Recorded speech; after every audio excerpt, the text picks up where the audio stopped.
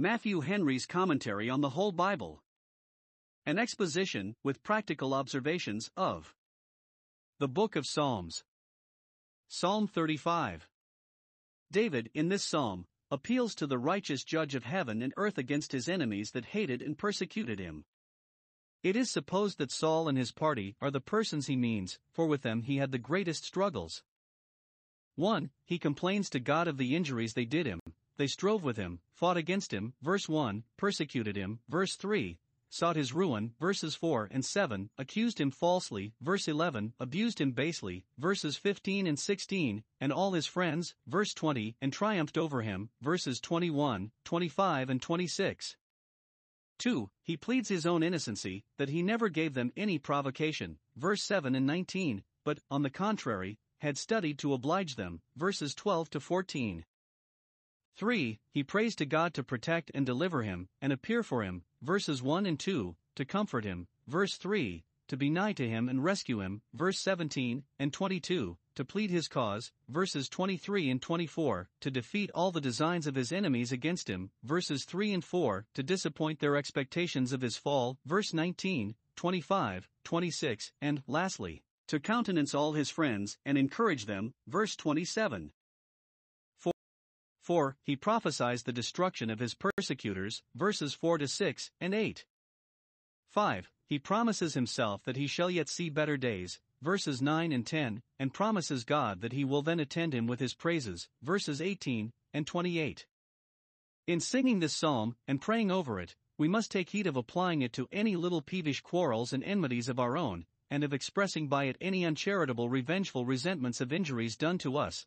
For Christ has taught us to forgive our enemies and not to pray against them, but to pray for them, as he did. But 1. We may comfort ourselves with the testimony of our consciences concerning our innocency, with reference to those that are any way injurious to us, and with hopes that God will, in his own way and time, right us, and, in the meantime, support us.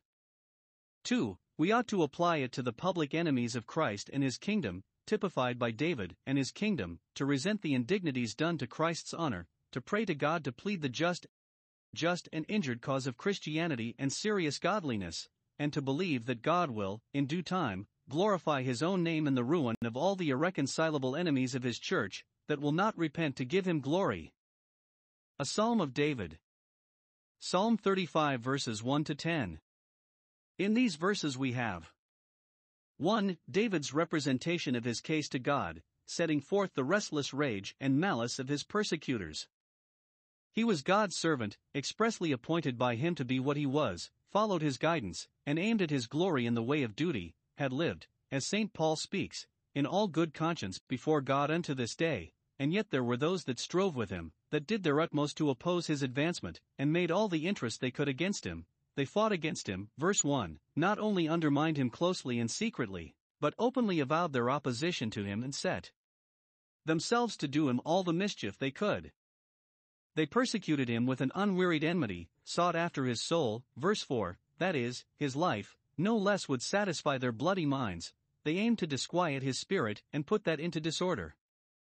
Nor was it a sudden passion against him that they harbored, but inveterate malice. They devised his hurt, laid their heads together, and set their wits on work, not only to do him a mischief, but to find out ways and means to ruin him. They treated him, who was the greatest blessing of his country, as if he had been the curse and plague of it. They hunted him as a dangerous beast of prey. They digged a pit for him and laid a net in it, that they might have him at their mercy, verse 7. They took a great deal of pains in persecuting him, for they digged a pit, Psalm 7 verse 15, and very close and crafty they were in carrying on their designs.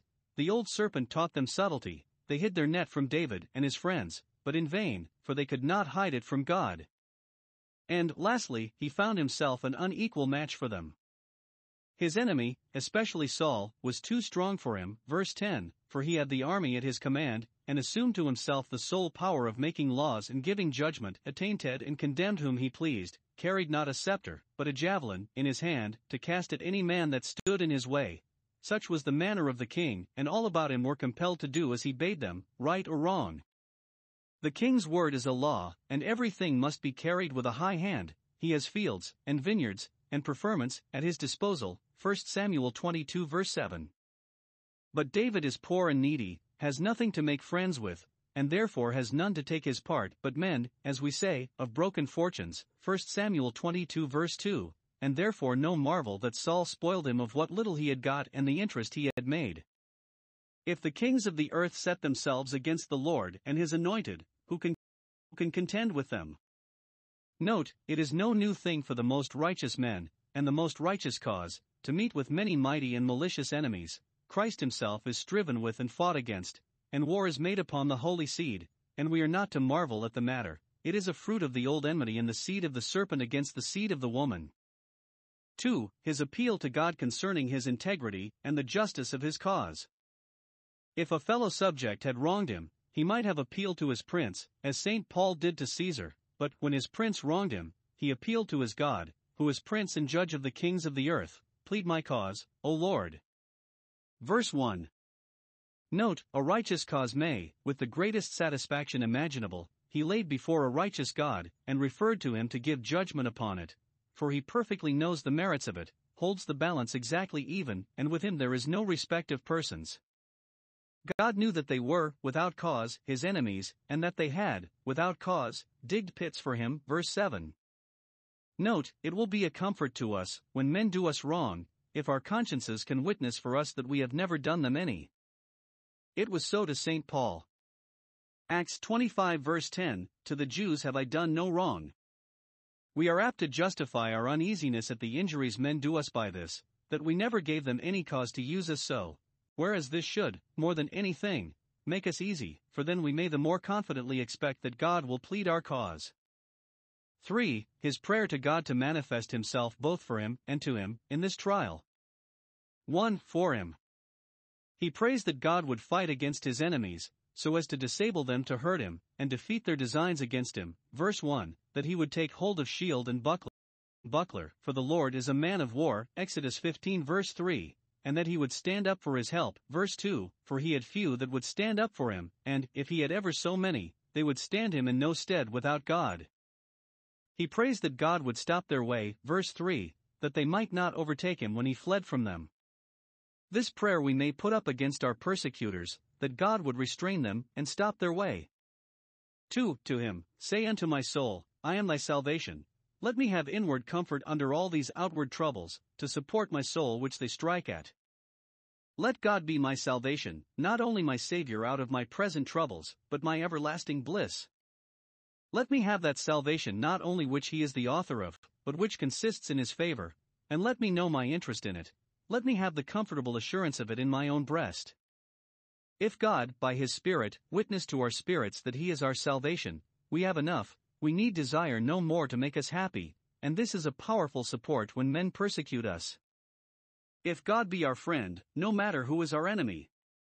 For his prospect of the destruction of his enemies, which he prays for, not in malice or revenge. We find how patiently he bore Shimei's curses, so let him curse, for the Lord has bidden him, and we cannot suppose that he who was so meek in his conversation would give vent to any intemperate heat or passion in his devotion, but by the spirit of prophecy, he foretells the just judgments of God that would come upon them for their great wickedness, their malice, cruelty, and perfidiousness, and especially the enmity to the counsels of God, the interests of religion, and that reformation, which they knew David, if ever he had power in his hand, would be an instrument of. They seem to be hardened in their sins, and to be of the number of those who have sinned unto death, and are not to be prayed for. Jeremiah 7 verse 16, 11 verse 14, 14 verse 11, 1 John 5 verse 16. As for Saul himself, David, it is probable, knew that God had rejected him, and had forbidden Samuel to mourn for him. 1 Samuel 16 verse 1. And these predictions look further, and read the doom of the enemies of Christ and his kingdom, as appears by comparing Romans 11 verses 9 and 10. David here prays 1. Against his many enemies, verses 4 to 6 let them be confounded, etc. Or as Dr. Hammond reads it, they shall be confounded, they shall be turned back. This may be taken as a prayer for their repentance, for all penitents are put to shame for their sins and turned back from them. Or, if they were not brought to repentance, David prays that they might be defeated and disappointed in their designs against him, and so put to shame. Though they should in some degree prevail, yet he foresees that it would be to their own ruin at last. They shall be as chaff before the wind, so unable will wicked men be to stand before the judgments of God, and so certainly will they be driven away by them. Psalm 1 verse 4. Their way shall be dark and slippery, darkness and slipperiness, so the margin reads it. The way of sinners is so, for they walk in darkness, and in continual danger of falling into sin, into hell, and it will prove so at last, for their foot shall slide in due time. Deuteronomy 32 verse 35. But this is not the worst of it. Even chaff before the wind may perhaps be stopped, and find a place of rest, and, though the way be dark and slippery, it is possible that a man may keep his footing, but it is here foretold that the angel of the Lord shall chase them, verse 5, so that they shall find no rest, shall persecute them, verse 6, so that they cannot possibly escape the pit of destruction. As God's angels encamp against those that fight against him. They are the ministers of his justice, as well as of his mercy. Those that make God their enemy make all the holy angels their enemies. 2. Against his one mighty enemy, verse 8, let destruction come upon him. It is probable that he means Saul, who laid snares for him, and aimed at his destruction. David vowed that his hand should not be upon him, he would not be judge in his own cause. But at the same time, he foretold that the Lord would smite him, 1 Samuel 26 verse 10, and here that the net he had hidden should catch himself, and into that very destruction he should fall. This was remarkably fulfilled in the ruin of Saul, for he had laid a plot to make David fall by the hand of the Philistines, 1 Samuel 18 verse 25, that was the net which he hid for him under pretense of doing him honor, and in that very net was he himself taken, for he fell by the hand of the Philistines when his day came to fall. 5. His prospect of his own deliverance, which, having committed his cause to God, he did not doubt of, verses 9 and 10. 1. He hoped that he should have the comfort of it. My soul shall be joyful, not in my own ease and safety, but in the Lord, and in his favor, in his promise, and in his salvation according to the promise. Joy in God and in his salvation is the only true, solid, satisfying joy. Those whose souls are sorrowful in the Lord, who sow in tears and sorrow after a godly sort, need not question, but that in due time their souls shall be joyful in the Lord, for gladness is sown for them, and they shall at last enter into the joy of their Lord. 2. He promised that then God should have the glory of it, verse 10, all my bones shall say, Lord, who is like unto thee? 1. He will praise God with the whole man, with all that is within him, and with all the strength and vigor of his soul, intimated by his bones, which are within the body, and are the strength of it. 2. He will praise him as one of peerless and unparalleled perfection. We cannot express how great and good God is, and therefore must praise him by acknowledging him to be a nonsuch. Lord, who is like unto thee? No such patron of oppressed innocency, no such punisher of triumphant tyranny. The formation of our bones so wonderfully, so curiously, Ecclesiastes 11 verse 5, Psalm 139 verse 16, the serviceableness of our bones, and the preservation of them, and especially the life which, at the resurrection, shall be breathed upon the dry bones, and make them flourish as a herb, oblige every bone in our bodies, if it could speak, to say, Lord, who is like unto thee? And willingly to undergo any services or sufferings for him. Psalm 35 verses 11 to 16. Two very wicked things David here lays to the charge of his enemies, to make good his appeal to God against them: perjury and ingratitude. 1. Perjury, verse 11. When Saul would have David attainted of treason, in order to his being outlawed, perhaps he did it with the formalities of a legal prosecution, produced witnesses who swore some treasonable words or overt acts against him, and he being not present to clear himself, or, if he was, it was all the same, Saul adjudged him a traitor. This he complains of here as the highest piece of injustice imaginable. False witnesses did rise up, who would swear anything. They laid to my charge things that I knew not, nor ever thought of.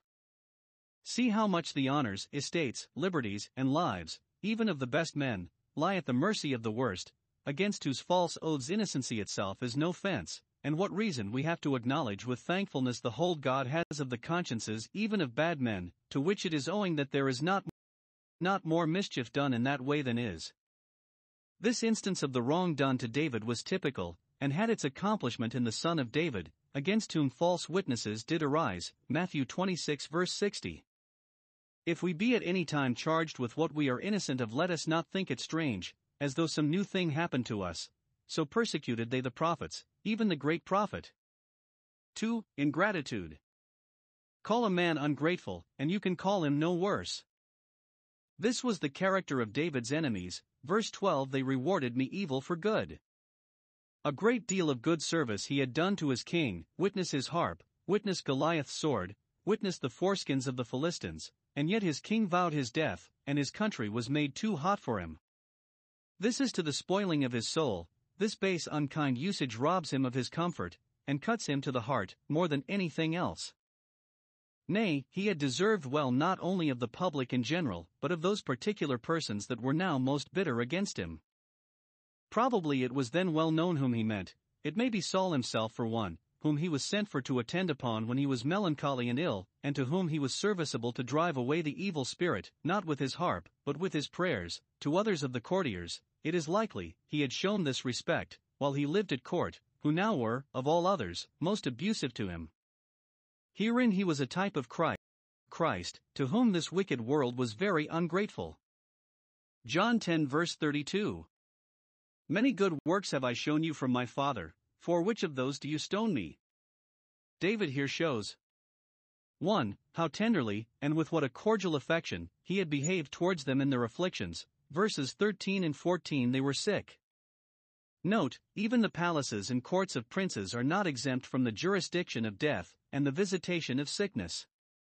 Now when these people were sick. 1. David mourned for them and sympathized with them in their grief.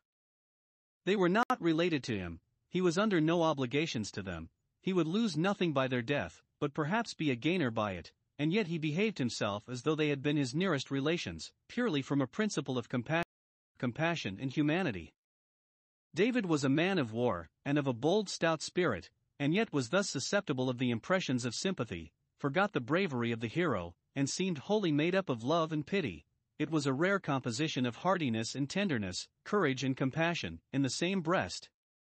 Observe, he mourned as for a brother or mother, which intimates that it is our duty, and well becomes us, to lay to heart the sickness, and sorrow, and death of our near relations. Those that do not are justly stigmatized as without natural affection. 2. He prayed for them.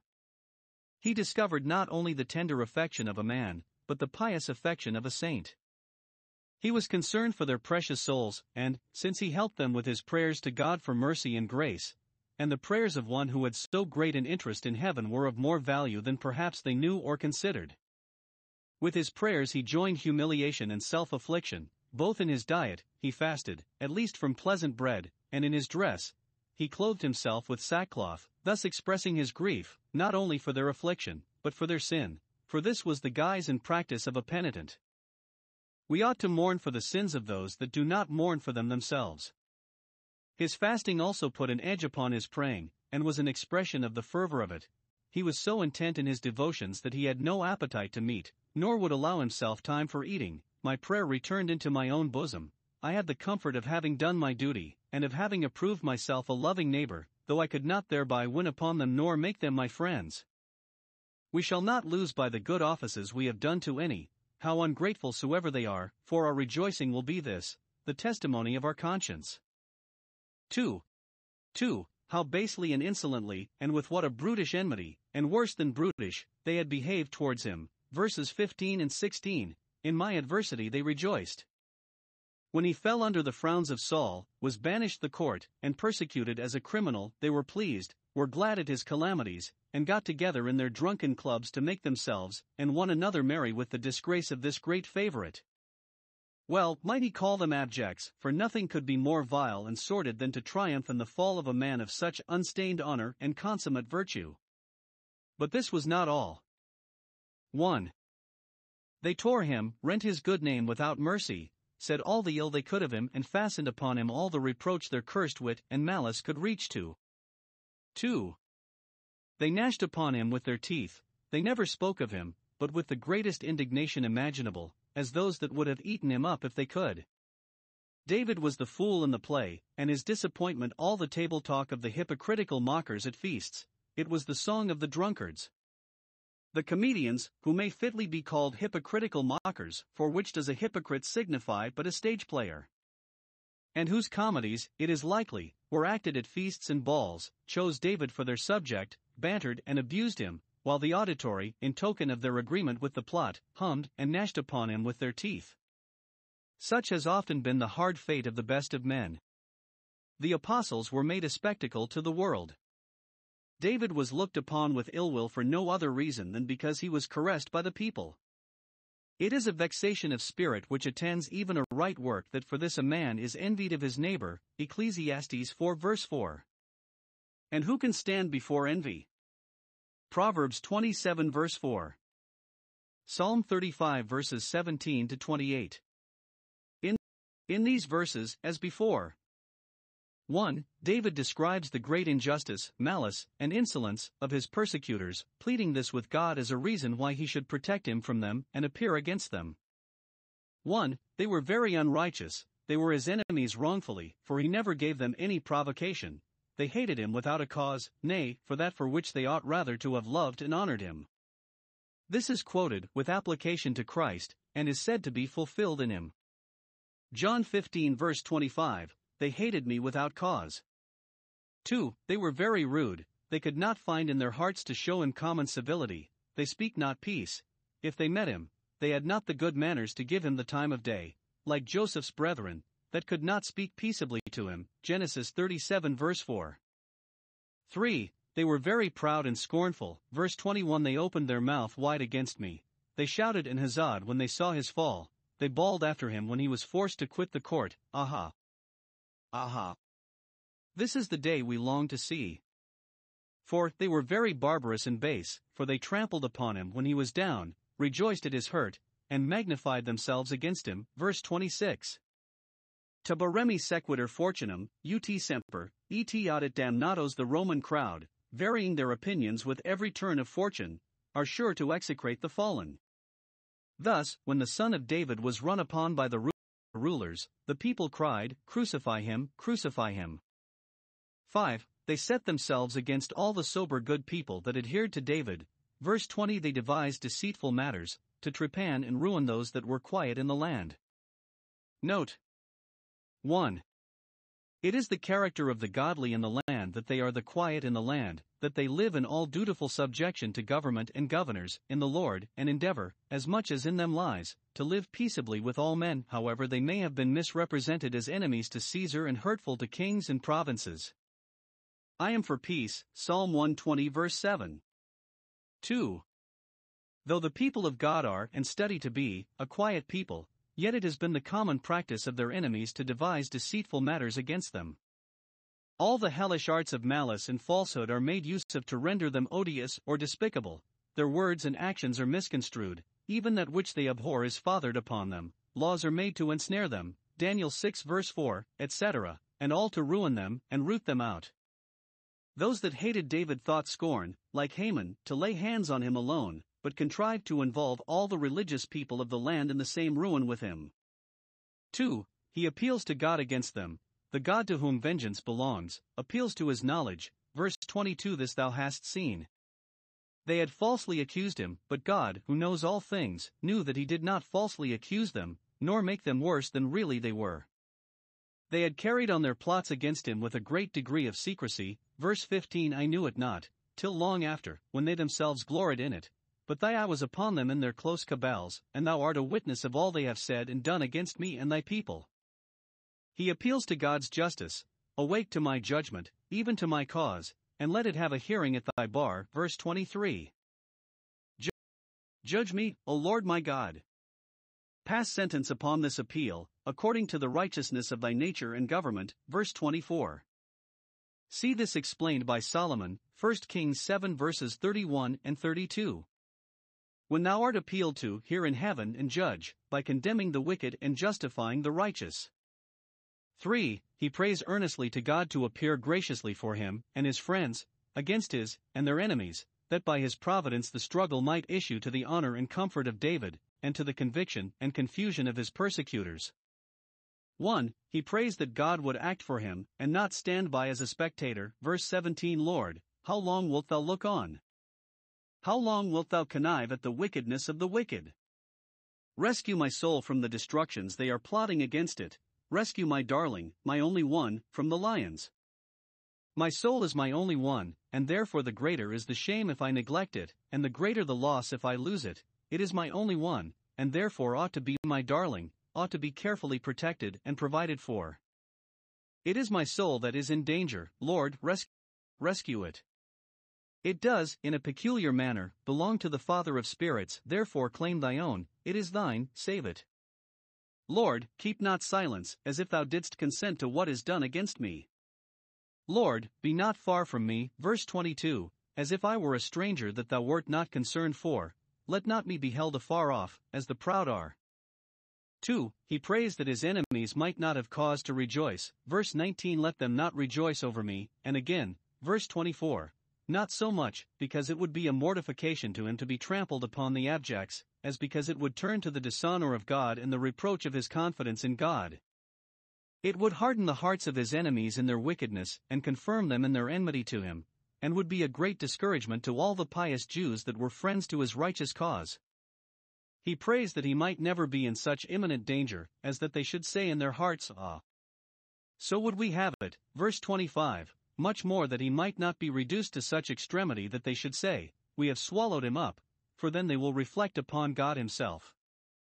But on the contrary, that they might be ashamed and brought to confusion together, verse 26, as before, verse 4, he desires that his innocency might be so cleared that they might be ashamed of the calumnies with which they had loaded him, that his interest might be so confirmed that they might be ashamed of their designs against him, and their expectations of his ruin, that they might either be brought to that shame which would be a step towards their reformation, or that might be their portion which would be their everlasting misery. 3. He prays that his friends might have cause to rejoice and give glory to God, verse 27.